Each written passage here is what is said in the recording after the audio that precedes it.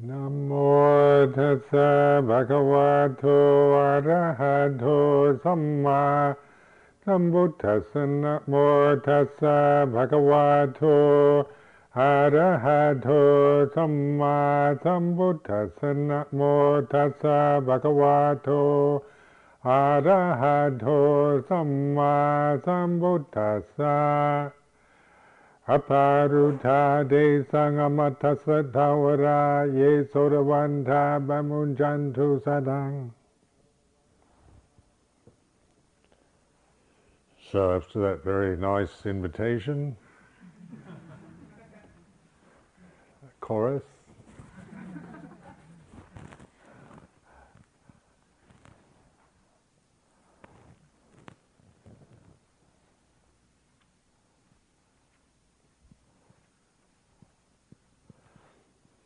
These are the formalities that we use. They give a kind of dignity to life, ceremonies and customs. We can see that if we just follow what's the easiest thing to do, and sometimes we drift into kind of just a kind of sloppy, take the easy way out attitude. So I found, especially living life as a Buddhist monk, very helpful in kind of reflecting a kind of quality in myself that doesn't want to be bothered with the things that seem to take time or kind of get in the way. They're kind of take the easy way out. Don't complicate life. Just do what you feel like. Kind of mind that I have was reflected very much in learning to say conform and surrender into a traditional form, monastic etiquette. We have a whole kind of system of etiquette that we relate to each other in sometimes quite formal ways. But etiquette also has its value in the sense that it gets us through a lot of difficult things in a polite and graceful way that we wouldn't be able to do if we were just following the mood we're in or the easiest, most convenient way to do something.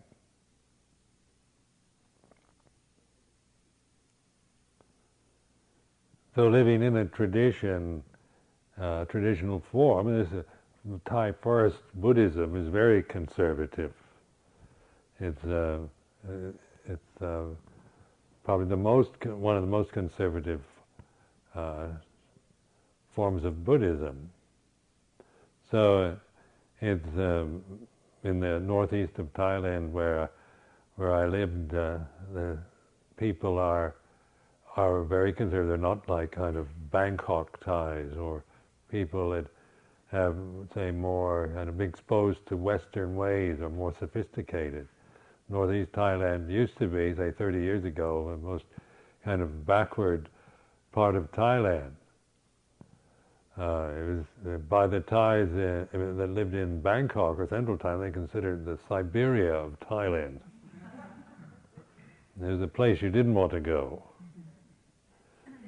It's not particularly beautiful. It's not like northern Thailand or southern Thailand or the provinces on the Gulf of Thailand that have a lot of beauty. The Isan or the northeast Thailand is a flat plain, rather boring, and it doesn't have much kind of majestic mountain. It doesn't have beaches. It doesn't have a kind of grandeur that other parts of Thailand have. The people were very poor, and life was much more. There's much more hardship in the Isan, in northeast Thailand. But also, all the Thais admit that probably the best monks come out of the northeast part of Thailand. So, like Ajahn Man and Ajahn, all these great Ajahns from the forest tradition, all of them were from northeast Thailand, many of them from Ubon, the province that I lived in with Ajahn Chah. And I remember when I was, before I became a monk, I was teaching English in Bangkok. And I was teaching at the Thammasat University in the mornings, and then the evenings I'd go to this English school near to the Grand Palace in that part of that kind of Sanam Luang area of Bangkok. And there, I remember meeting, at this time there was a 1966, so there was a lot of American Air Force bases in Thailand at the time. The Vietnam thing was beginning to escalate. And so one of the teachers at this language school was an American airman, and he came back after an absence of a week or so. So I asked him where he'd been, and he said, well, I've been to this place in northeast Thailand. He said, it's so poor. The people are so poor that they don't have enough food to eat. They have to eat insects. So I thought, oh, I'm never going to go there. I hope I never have to go to that place.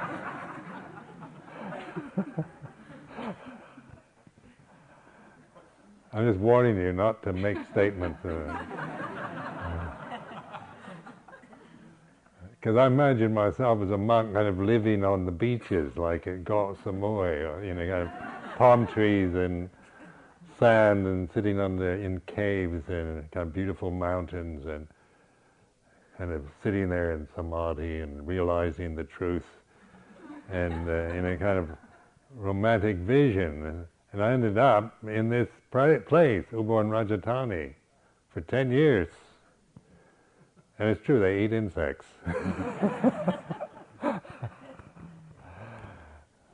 So this was not my choice, but I remember when I went there, I was the first year that I was a monk, I was a novice, and I ordained up in Nong Khai, which is the province in the northeast part of Thailand where you cross the Mekong to go into Laos. And so the first year I spent in this place where I just meditated. I lived in a little hut for a year, lived alone in a monastery, and didn't really associate with anybody, just practice meditation. And during that year I had a lot of insight into what I needed. One thing I knew I needed was a teacher, because I could see that I had a lot of arrogance and a kind of character that I needed limits on my behavior. And I needed to learn how to obey somebody, how to serve somebody else. I'd always been a kind of independent person and thought of myself in that way. And I could see that one thing I really needed to learn was how to obey somebody above me, and learn how to serve and help in a community. So as I had these insights, I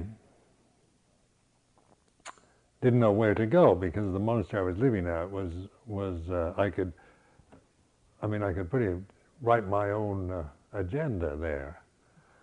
Big, tall American, and they're a bit in awe, I could just kind of puff out my chest and look fierce, and could get anything I wanted almost. So I decided I need to find a teacher that wouldn't fall for that. I didn't know where to go, and during this time when I made this wish, then this monk arrives, just by chance, by coincidence, a monk from Ajahn Chah's monastery, who happens to speak English, and no other monks in Ajahn Chah's monastery could speak English, but this one could speak English, and he came and stayed at the monastery I was living in. And so he took me to see Ajahn. And there I spent about 10 years. Because finding a good teacher like that, I thought better stick around as long as I can, because you don't find Ajahns of that caliber. They aren't growing on trees. So I thought, might as well make the most of it. As long as he'll have me, I'll stay around. And so, living that life in the Thai forest tradition was something that I particularly wanted to learn how to do. And it was a life that I liked the ideal of it. I liked the idea of that kind of monasticism. I found it very inspiring as an ideal. But the realities of it were something else, and it was after the kind of romantic honeymoon ended. First I was entranced and inspired and felt uplifted by the life, and then when that disappeared, then the old critical mind started operating, and the weather got hot, and all the bugs and the mosquitoes, and I began to hate the place. And in the rainy season, when it rained, in the monsoon season, everything begins to smell bad. Everything kind of turns rotten and stinky. And I remember sitting there sometimes thinking, why am I here, I don't have to be here. The food sometimes could be, in those days, Ajahn Chah loved what they called toraman, which is kind of testing our patient endurance to the point where we didn't think we would be able to endure another moment. And so this was kind of a koan for me, and I'd hear myself saying, I can't take any more of this, I've had enough. This is the end. And then I found out I could endure more. I began to notice that there was one part of me that was screaming away, saying, I can't take any more, I've had enough, I'm fed up, totally fed up with this place. And I found out I actually could take more of it. And so I began to distrust this inner kind of hysterical, screaming thing in me that was always saying, I'm fed up, I can't take it. When you're living a life that is contained and is very, very kind of restrained, it's a very restrained kind of life. Coming from a life in California where I lived, I was anything but restrained. In Berkeley, where the thing of being restrained was a perversion in Berkeley.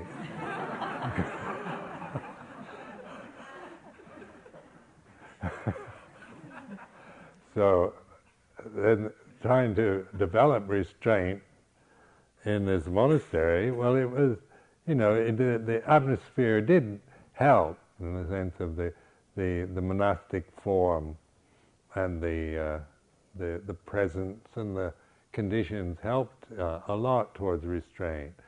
But there's also a lot of patterns that were just resisting it. I found just being held down, being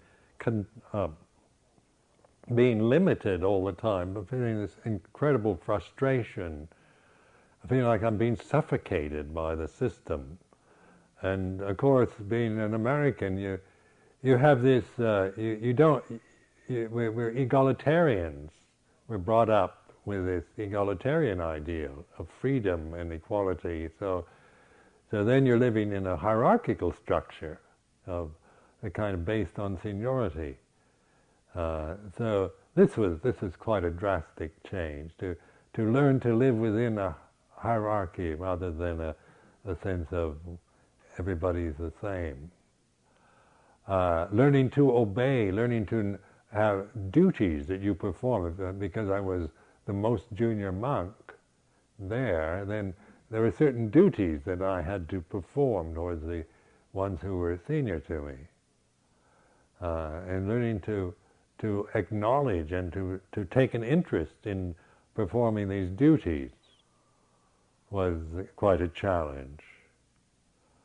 Because there was also, I found out a real selfishness in me that wanted to live monastic life pretty much on my own terms.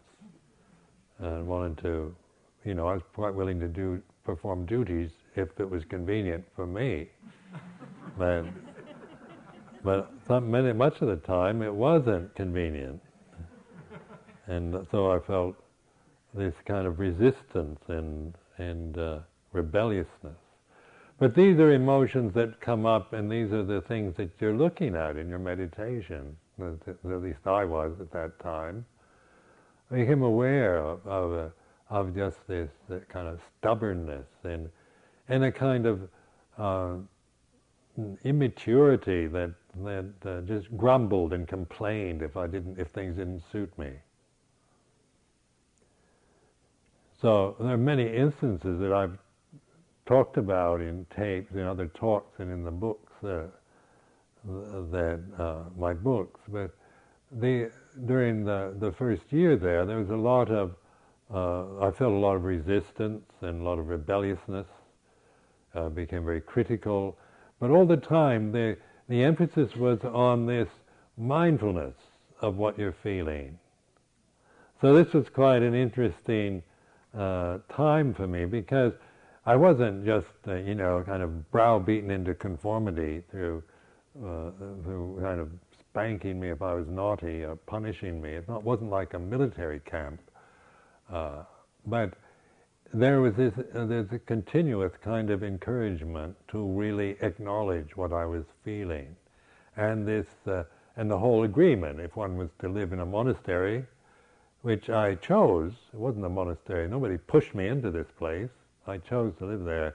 Then the agreement was to conform to its discipline, to surrender to the form of the Wat Pa Pong monastic life. So I was quite free to leave at any time. There's no kind of contract, that I had to stay there or anything. But in Thailand, they're quite liberal about things like monks disrobing. You don't ordain for life, and if you can't take the life, you can leave without any great disgrace or any great problems.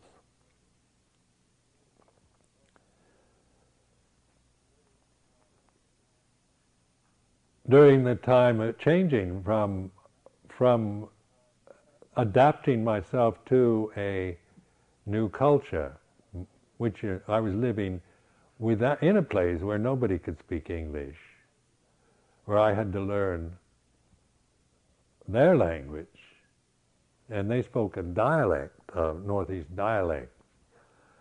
They didn't speak the kind of lingua franca, the Bangkok Thai.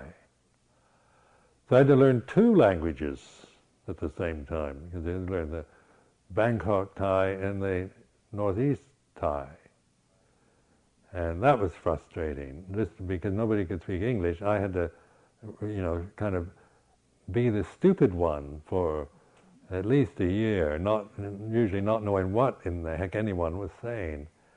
And then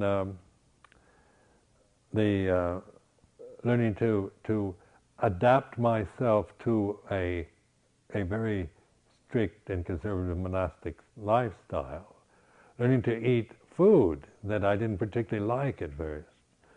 And in those days, Ajahn Chah loved to have, when the food would come to the monastery, people would bring food, and they'd make food in the monastery, but Ajahn Chah had this custom that when they bring the food, then he'd mix all the food up in one big bowl. So the villagers would bring nice little curries with chicken, and another little curry with fish, and another little curry with frog.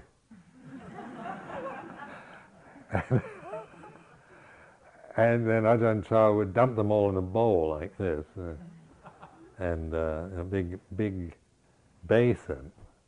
And all this stuff would go into one thing, and then you mix it up. And it was a horrible thing. It had, and then the custom there was to eat a lot of. The nuns in the monastery would glean things from the forest around. So you'd get a lot of leaves, of tree leaves, and things like this to eat. And I remember writing my mother saying, "I'm living on tree leaves." She wrote back a letter of great concern.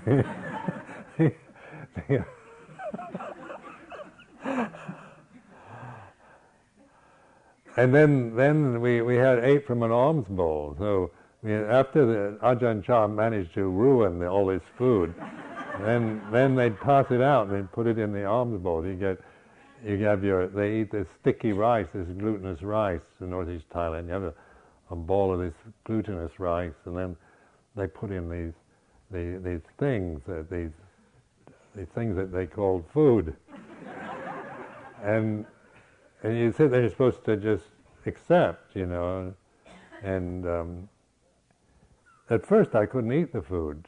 It was just it made me sick to even look at it. So, but it was during the mango season, and Wat Pah Pong had a mango orchard. So this was a kind of season where the mango trees had produced an enormous amount of mangoes, and there were big trays of mangoes going by. So I managed to live on mangoes for the first month, mangoes and sticky rice, which is very good, by the way. Recommend it, mangoes and sticky rice. But then after a month, the mango season ended, and then I kept getting thinner and thinner, and finally I started learning how to eat the food. And surprisingly enough, how well we can adapt. I learned I began to think, if I could learn to eat this food, I could live anywhere on this planet, because the food couldn't possibly be any worse than this. So just with that motivation in mind, and the idea that a monk is supposed to eat food as medicine, not for delight, not for fun, not for pleasure, not for beautification. So, and Ajahn Chah was making sure that we weren't eating for pleasure. But this was because we had to eat this food mindfully, and so a lot of practice around eating the food. You eat with your fingers, and then cleaning the alms bowl, and taking care of your life is built around taking care of your requisites, like your robes and your alms bowl, very simple things that you have.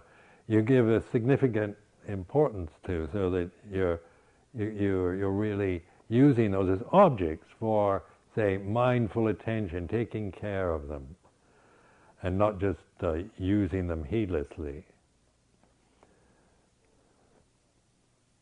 The food was sometimes in the nearby town on a festival day. One of the customs was to send in a kind of coach or a big lorry or truck, and take the monks in. And we all get into this lorry, sometimes back of a truck. And one time Ajahn Chah said, "You look like a bunch of pigs being taken to the marketplace." And they drive us into the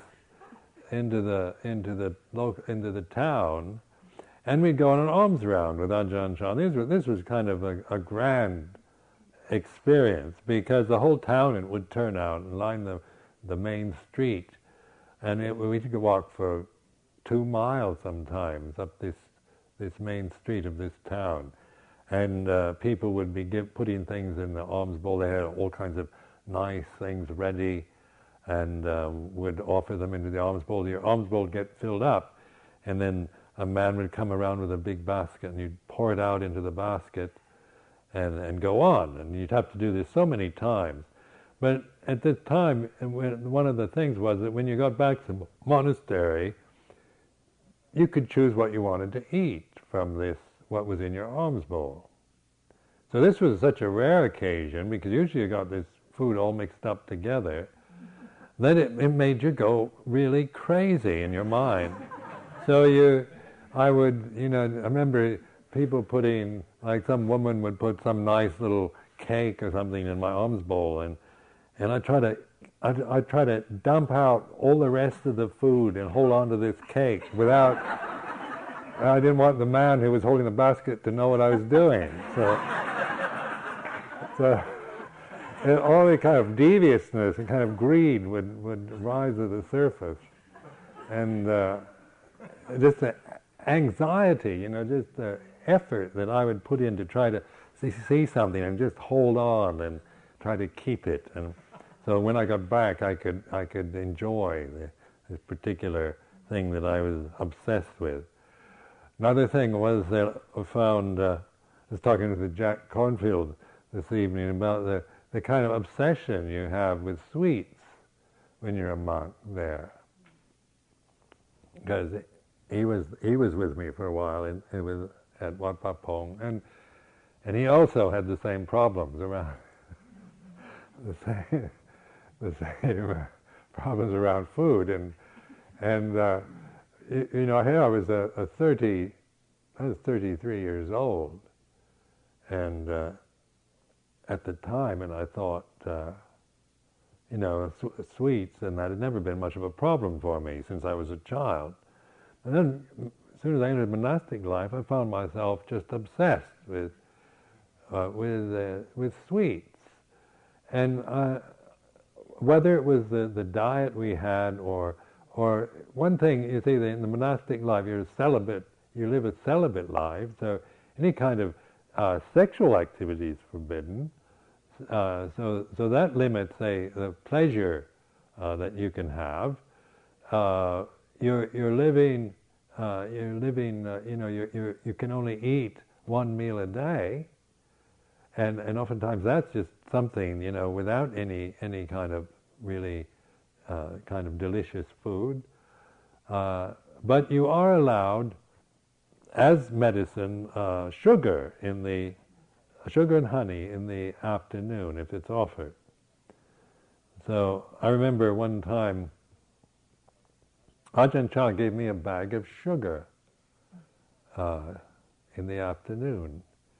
And I was so happy to get this sugar that I went back to my kuti, and I thought, I think I'll just take a little taste of this. So I opened the bag, took a little bit of sugar on a teaspoon, put it in my mouth, and within 15 minutes I consumed the whole bag of sugar. It's like I couldn't stop myself. Just one little taste, and suddenly it just led into this kind of total kind of movement towards eating the whole bag without being able to stop till it was all gone. Where did that come from?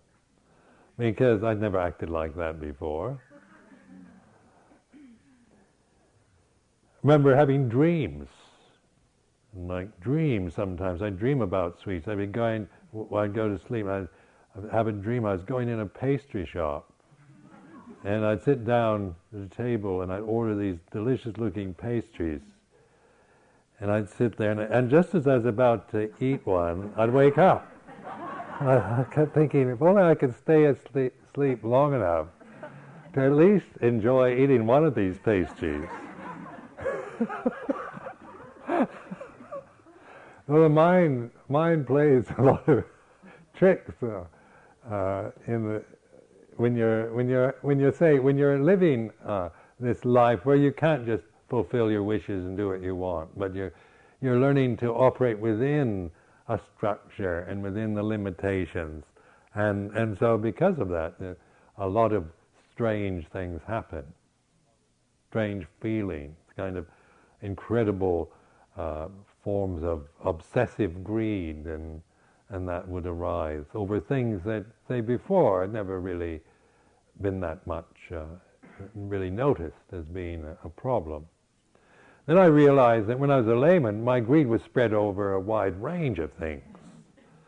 So it was kind of scattered over many other things. But in monastic life, it was all focused on sugar and sweets, because that was the one pleasurable thing allowed, the one sense pleasure that you could indulge in was sugar.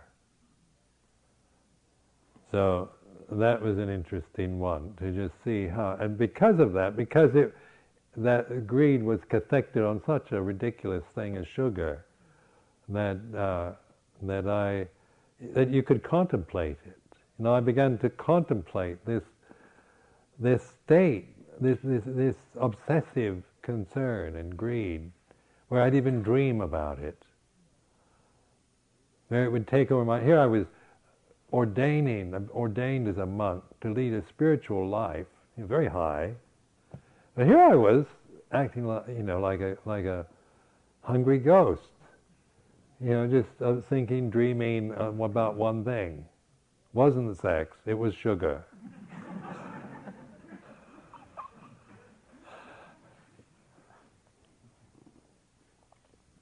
One monk, even an American monk that lived with us for a while, have his mother, he's from a wealthy family, have his mother send big boxes of sweets, chocolate cakes and things like that to him.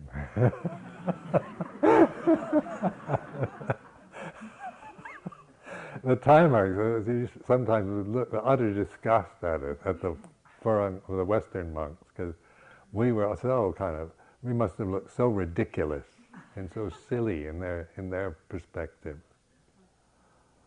because they're from that society, and they're whole kind of culturally attuned to it, where we were not.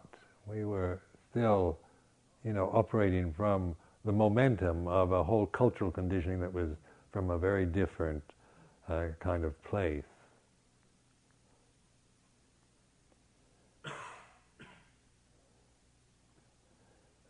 In learning to reflect on these desires, these obsessions of the mind, is very important. That's where we need precepts and things that stop us just from following what we're used to, what is the easiest thing to do, what our habit is.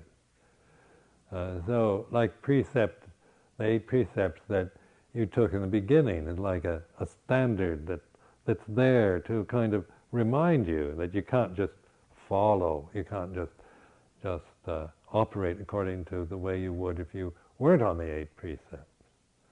And that helps us too begin to look at this movement, this way when we get this impulse and how we follow it, and the result of following that impulse, or not being able to follow the impulse because of the precept, the sense of frustration, or the way one can justify breaking the precepts. And with your rational mind, you can justify anything you want to justify, in fact. I can. I've got a mind that can justify anything I want to do. So I don't believe that either, that my rational mind, because it can go around all kinds and justify almost anything that I feel like I would like to do. But this restraint and restriction does give you this sense of stopping. You can't just follow that and contemplate this state of mind, this desire, this momentum, this impulse. And with this expanded awareness, this kind of reflective awareness, this intuitive awareness, you begin to notice how strong these impulses and these compulsions can be, until you begin to really look at them as mental objects rather than as something that you've got to fulfill. Because even though the mind does scream sometimes, saying, I can't take any more of this, the truth of the matter is that we can take more. That what we can endure is amazing. That the human being has amazing powers of endurance. And if you learn to endure and not just be caught in the momentum of impulsivity, then you begin to find a kind of strength in your practice that you don't have if you're just a slave to habits and impulses.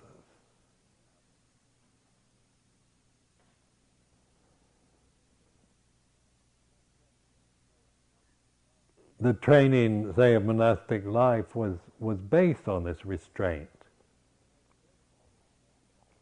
And I remember one of the things that many of the monastic rules used to really irritate me because they just seem to be pointless or lacking in common sense.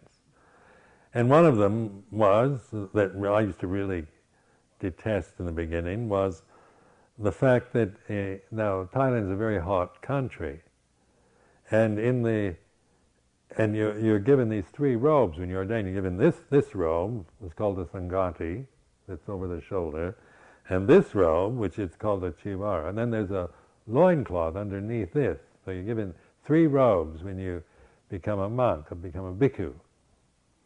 And so the custom in the Thai forest tradition is that when you go out early in the morning on alms round, you have to wear all three robes.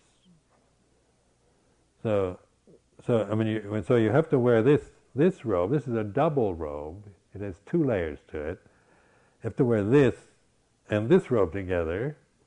You have to put it on, and there's a certain way of putting it on right and rolling it and getting it all together. And at first, when you first ordain, a newly ordained monk is always an obvious kind of farcical-looking creature because their robes never look right and they're falling off and they're all over the place. And Western monks are probably the worst ones for looking ridiculous. So I remember when I found out that they expected me to wear in these hot mornings, because even the mornings were hot, I had to wear this robe and this robe, put all this stuff on, and then go out and you had to walk. If you were young, you had to usually walk quite long distances barefoot through paddy fields and all kinds of places into villages, collecting alms and coming back. By the time you got back, all your robes were soaking wet with sweat.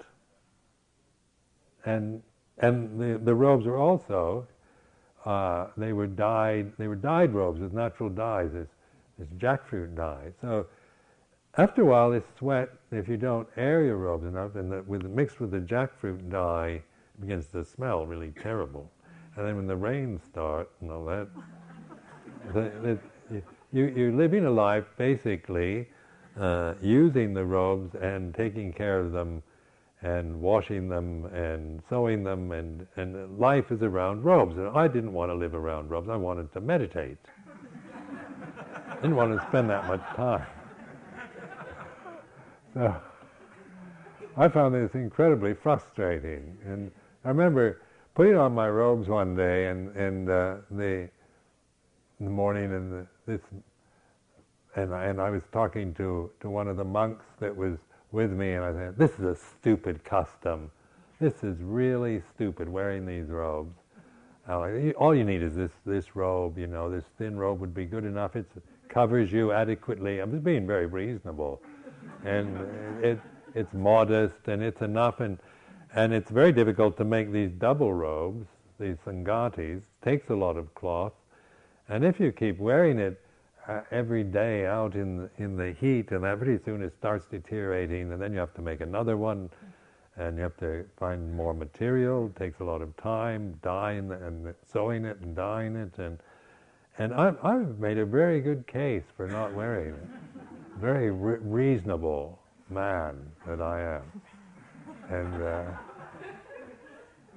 I was really whinging and complaining. So then the monk goes and tells Ajahn Chah.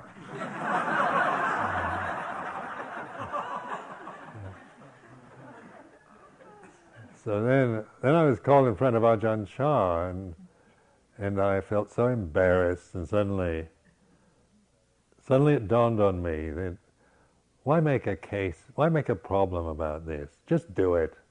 If this is what they do, then you do this. It's not worth making a scene about. It's bearable. I can bear it. I can sweat through all 3 robes, and I can still survive, and it isn't going to ruin my life. But what's ruining my life is my whinging mind. I don't want to do this. This is stupid. I can't see any point. So I began to see. Luang Por Chah was very good at getting me to see what was real suffering and what wasn't. Was sweating through your robes and having put on all the robes in the heat and sweat through the robes and walk distances barefoot and come back and eat horrible food. Was this suffering?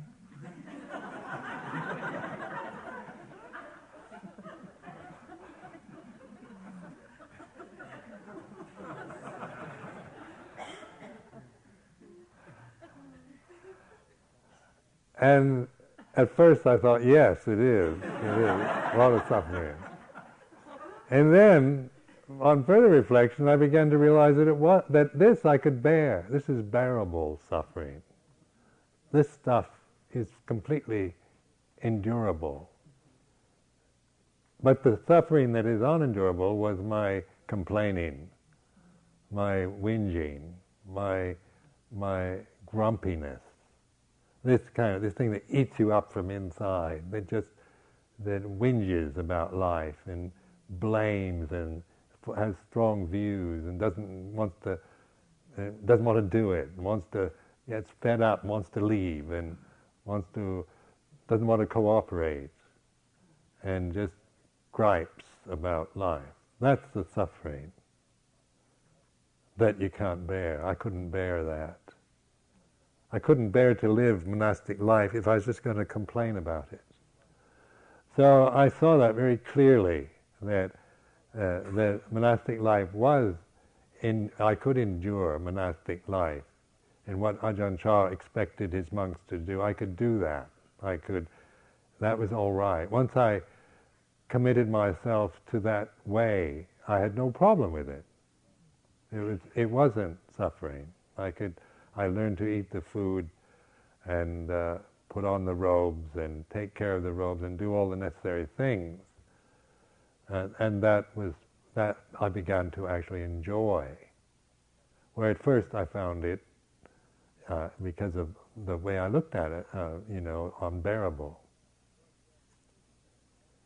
So I began to see, there's a lot of things I think I can't bear that I can, that I'm not limited by this weak, whingy thing inside that says, I can't take any more, I've had enough. That there's something stronger than that I must trust and not be dominated by this other thing. Because I see in so much of my life before that kind of force was even in the midst of a comfortable lifestyle, was always creating suffering, even when the food was good, or life was comfortable and easy, and I could do what I felt like doing and get what I wanted.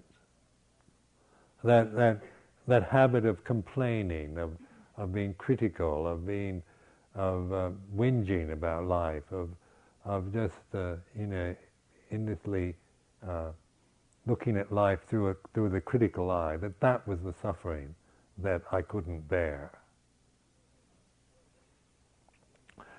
So living in a forest monastery also, when you look at I'm from the States, I'm from the city, I was born and grew up in Seattle, in a middle-class family. So we always had comfortable things around us. I was born in a nice house with electricity and running water, and my mother was very interested in providing us with good food, and we had all the comforts that were part of a whole cultural expectation, isn't it? Life was always, we were expecting that life was supposed to be easy and comfortable. Electricity was what was natural to my life. I grew up with, I didn't have to light candles or use paraffin lamps or anything like that. You just switch on the light. That's all. You could go to the sink and you have, like here, hot and cold running water at your service. And if you lived in a house where if there were any insects or rats or anything, you got rid of them. You killed them. So I remember, when any ants would enter my house, I'd just spray it with this kind of insecticide and make sure that they didn't nothing would ever get in that crawled. But then in Thai Forest Monastery, you're living under this precept of non-violence, not killing anything. And then Thailand has 1 billion more insects than the United States or Seattle, Washington. So, here I was learning to share my life. I remember one time going back after evening puja to my kuti. This is at Wananachat, and they built me a bamboo kuti, which was quite nice. I went back and I had my flashlight, and I shined the flashlight inside, and it was completely covered in termites. There was a migration of termites that had come and taken over my whole kuti. Everywhere I looked, there were termites. This brought on a state of righteous indignation. I didn't understand termites. I felt so invaded and so, like these termites had taken over my space. And all I wanted to do is just get rid of them. So I started sweeping them out. But termites, in Thailand, they have very soft bodies, so I found I was killing these termites just by sweeping them. They don't have much protection. The tiny little things like ants, and then they have very soft little succulent bodies. So just by sweeping them, you're killing them. So I thought, oh, well, I'm so tired now. So I found a place to sleep somewhere else. The next day I woke up and I thought, well, I wonder what those termites have done. Probably they've eaten the whole kuti by now. Then when I went back, they were all gone. Every one of them had gone, and the kuti was still there, unharmed. Whether they'd eaten much of it, I don't know, but it was still standing. And then I realized that they were just passing through. Maybe they were showing respect. Maybe they'd come to say, hello, Sumedho, Maybe I was taking it all the wrong way. And then I didn't understand the nature of termites. But they were, when a termite migration takes place, they don't kind of detour around a place. They just go through it. And that's what they did. They were just passing through, impermanent. And here I'd been so upset, in a state of outrage the night before. Well, these are the things you contemplate, in terms of reflecting on experience, on the states of mind that arise, how you that you sometimes can't help but feel like this. But now, say we're using this awakened mind rather than just being caught helplessly in the impulses and habits that we have, so we can reflect on what we're feeling and learn from that. And even though there's a lot in life that you can't change, you can't make everything to what you want it to be, you can change your attitude towards it. And that's what so much of meditation is really about, isn't it? Good meditation is changing your attitude from the old self-centered, get rid of this, and I don't want that, and the annihilationist kind of mind that we have, to this way of welcoming life. As I was describing yesterday. This state of this ability changing from how dare these termites come, and I don't like this and I don't like that, to welcoming the opportunity, the challenge of eating food that you don't like. Just think of that as a wonderful opportunity. Welcoming it, more, please. And then putting on 3 robes on a hot morning and sweating. See, welcome 3 robes, sweat, discomfort, feeling of fed up, wanting to run away. Welcome the whole thing till just through this way of welcoming, changing the attitude from the one I had of complaining, can't stand it, it shouldn't be like this, to welcoming. It gave me a whole new way of dealing with life as I have to live it and experience it. I find this way of welcoming life is like in the First Noble Truth, understanding suffering. Understanding life is like this. Life isn't meant to be what we want and what we like. Life is like this. It's all about the way it is. Sometimes it's very nice, sometimes it's horrible, sometimes, but much of the time it's neither one or the other. Just like sitting here, isn't it? If, in the mind, you're just with the breath of the body, with the posture. There's nothing. The place is a lovely spot, isn't it? It's pleasing to the eye. It's very well thought out. It's what a place should be, Spirit Rock. It's what, I could easily say, it's what a meditation center should be. But even then I can create endless suffering here if I want, in my mind. So that's another reflection, is with the food that you get, the shelter that you're living with, learning to contemplate this in terms of gratitude rather than in terms of complaining or wanting it to be different. And this is very important, is to change the attitude towards say, food and shelter, clothes and medicine, the 4 requisites.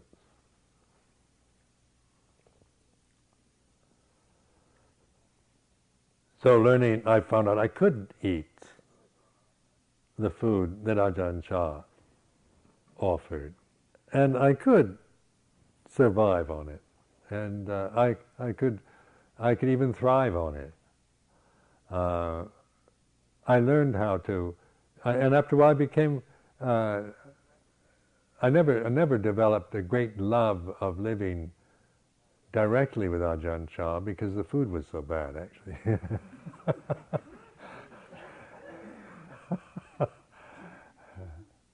So I did find myself going off to other monasteries, branch monasteries, where the food was better. But so I've never tried to carry that through in my own monastery. Another thing was that we would get this kind of food that was all mixed up, but Ajahn Chah wouldn't have to eat it. He'd be given all the kind of nice things. He'd be sitting there just in front of him, all these nice things, and looking happy, you think, how dare you? But he was a mirror for my mind, and because I could think, how you're eating like a king, but we're eating like dogs. Then I could see that was the suffering in my mind. I was creating suffering. Like a teacher like that, it was like a mirror. His mind was, for me, I could see my own suffering by just looking at him. He wouldn't even have to say anything. Sometimes I'd be I'd be sitting in my kuti, and I'd be making a problem about something or other in the monastery. This is terrible. I've got to ask Ajahn Chah about this. We can't allow this to happen. We've got to do something. I'm going to tell Luang Por Chah. And I'd get up and go over to his kuti, and he was sitting. The kutis were built on pillars, so he'd be sitting underneath his kuti with a kind of reception area. And as soon as I'd go in, I'd see him, and all this kind of righteous indignation and this big issue that I had going in my mind, suddenly it seemed totally insignificant. Even he didn't need to say anything. I never said anything to him. But I've always felt like he was he helped during those years as a kind of mirror for me. As soon as I saw Luang Por Chah, it was like looking into a mirror, seeing my own kind of ugly state of mind. And once I saw what I was doing, I could let it go. I couldn't always see what I was doing, but with a mirror, then I began to see. I began to reflect and observe what suffering really is.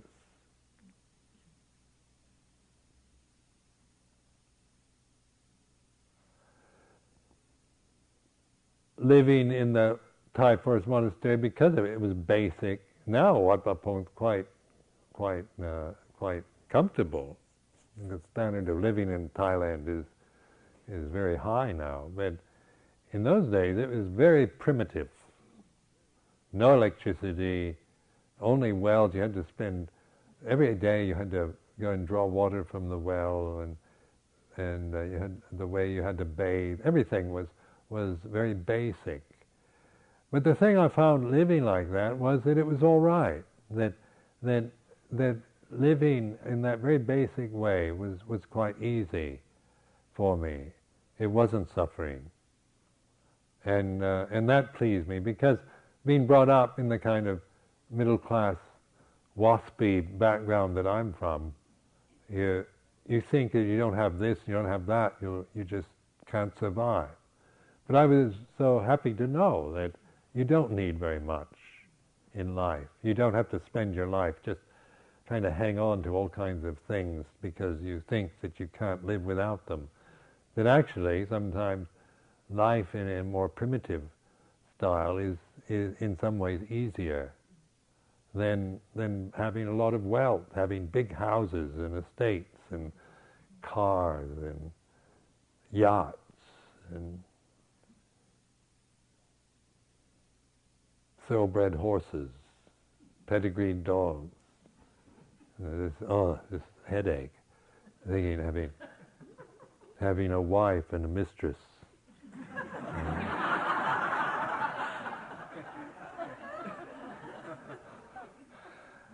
Having several wives that you've divorced, having to pay alimony and children and big houses and all the rest of it. It gets so complicated. Even if you've got the money to support all that, your Mercedes-Benz, your Rolls-Royce. But living walking barefoot through the rice paddies, that's all right, actually. Learning to eat food that you're given and eat it with gratitude, that's a lovely feeling in the mind, rather than demanding a very high standard of cuisine that you just get fussy. You get really picky and fussy if you have high standards, because the higher they are, the more delicate you become, the more enslaved you become to that standard. So I know people, wealthy people, who are so wealthy that they can't live without their servants. In Thailand, I know people they can't travel without a retinue of servants and the cook, and everything has to be just like this, and they couldn't ride in anything but a Mercedes-Benz, and on and on like this. So you become enslaved to this high standard, and in that there's you have this dread of losing it. You're very limited in what you can do, and because that high standard is hard to maintain, costs a lot of money. But say the idea of the Buddhist, of the bhikkhu, is an alms mendicant, being someone who depends on the kindness of other people for survival. And this is very important when to contemplate this. Why did the Buddha establish his monastic order on alms mendicancy? And I didn't realize what this really meant till after I ordained. Suddenly I began to really understand. Now I'm an alms mendicant. I'm no longer independent person, I have my own money and can do what I want, and I don't have to depend on anyone. Now I have to depend on everyone for the basics, just for a meal. So then I questioned, why did the Buddha establish his monastic order on alms mendicancy? And because of that question, then I see that and Luang Por Chah once told me that, wherever there are good people, you will survive. When I asked one time he asked me if I would ever go back to the United States. And at that time I'd never thought of coming back here. I was very happy living in Thailand.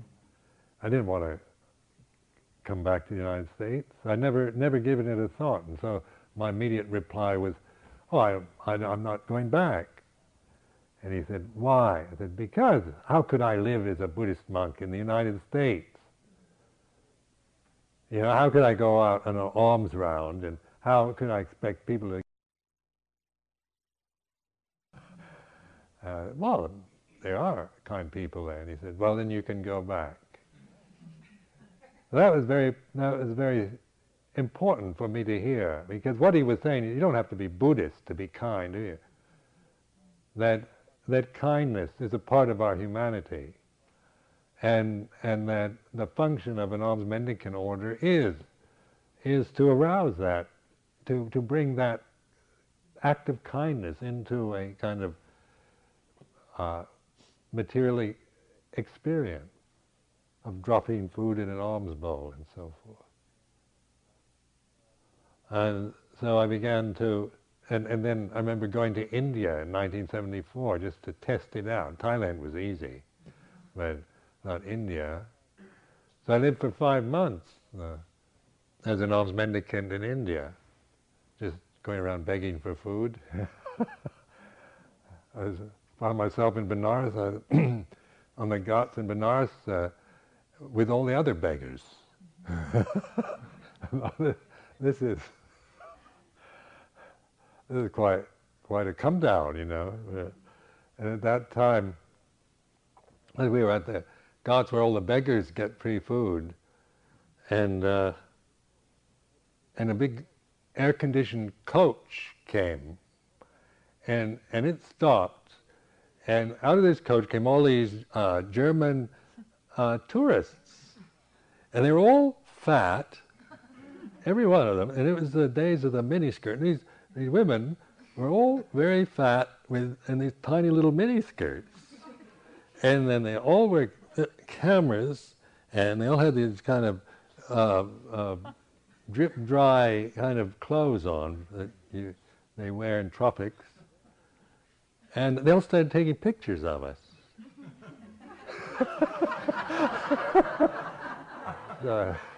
Here is this whole row of beggars. Beggars in India, if you've never been there, some of them, they go out of their way to look miserable. And so there they were, there we were, and these incredibly kind of well-nourished tourists were taking pictures of us. So then I thought, where would you rather be? Would you rather be with them or with these beggars? And then I thought, I think I'd rather live with these beggars. That's how I felt.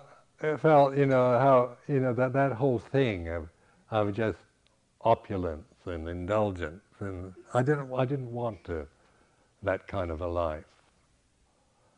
And I did appreciate just the fact that even this alms mendicancy is in many ways it's very humbling, because you brought up the idea of not begging.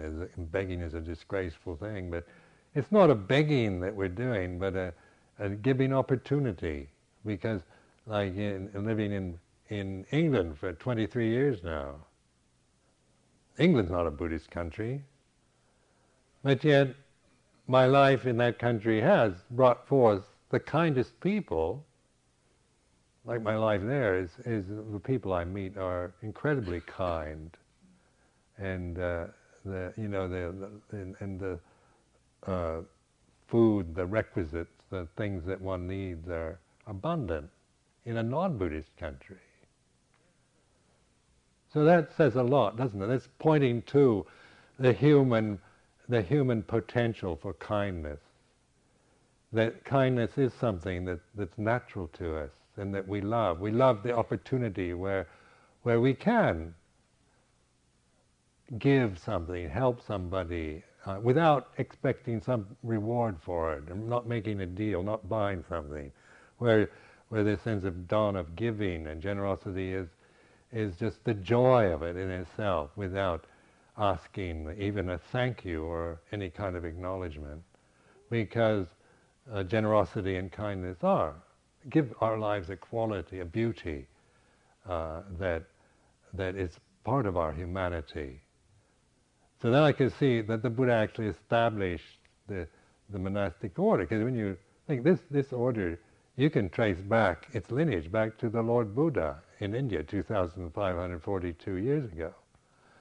What institutions and conventions can you think of that are that old, that still exist, that still work? Well, that says a lot, doesn't it? Just the fact that Buddhist monasticism has managed to survive through the rise and fall of so many kingdoms and empires in the past 2,500 years. And it's still, still an active, flourishing institution, still works, still is useful.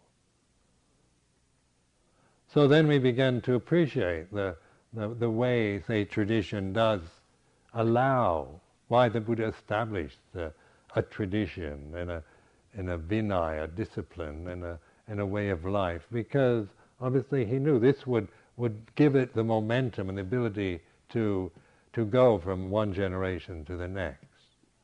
And so now we have this kind of Buddhist monasticism is not just concentrated in Asian countries anymore. There's an interest in Buddhist meditation and Buddhist teachings.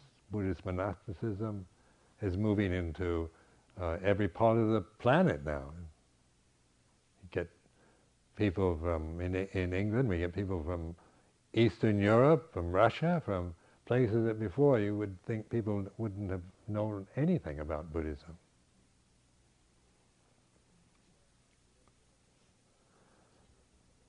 So in terms of your own precepts, and I hear from the kitchen that the refrigerator is chock-a-block with food that people have brought when we're not supposed to bring any food.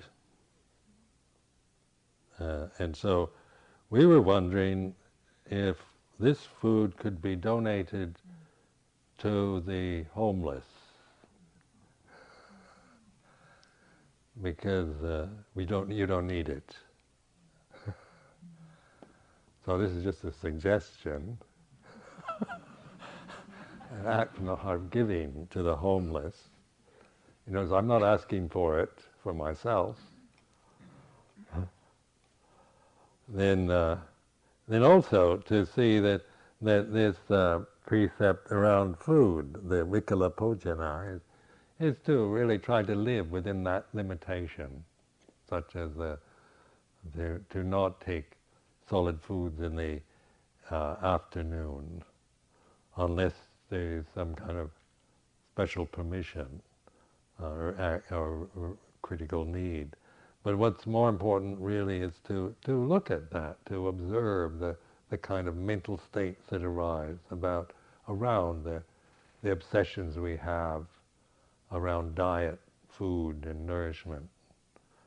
Because that we become enslaved by all that and limited by that until we begin to see through it, see the suffering we create, the anxiety and the impulsivity and the obsessions that we have about I can't stand, I can't bear, I can't take it. I have to have this kind of inner thing that screams away. And then from my own experience, I don't believe that inner voice. It just goes on, and it screams, and it yells and says you can't take it, but you can. So you find, you begin to feel more kind of a sense of strength and self-respect growing from this awareness. And the aim is this unshakableness, this sense of the mind that is so still, so centered, so pure, that all the forces of Mara cannot shake it. And that's possible. Don't think that you can't do it. It's your true nature. And it's through this meditation that you begin to awaken to the true nature, to the Dhamma. So I offer this as a reflection. Annamaya